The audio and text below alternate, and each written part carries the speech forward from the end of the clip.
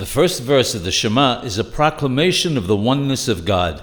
As we know, the letter An of the word Shema and the letter Dal of the word Ehad in the first verse of Shema Yisrael are enlarged. They make up the word Ed, witness. But what exactly do they bear witness to? They bear witness to our acceptance of that which is stated in the Shema, that God is one.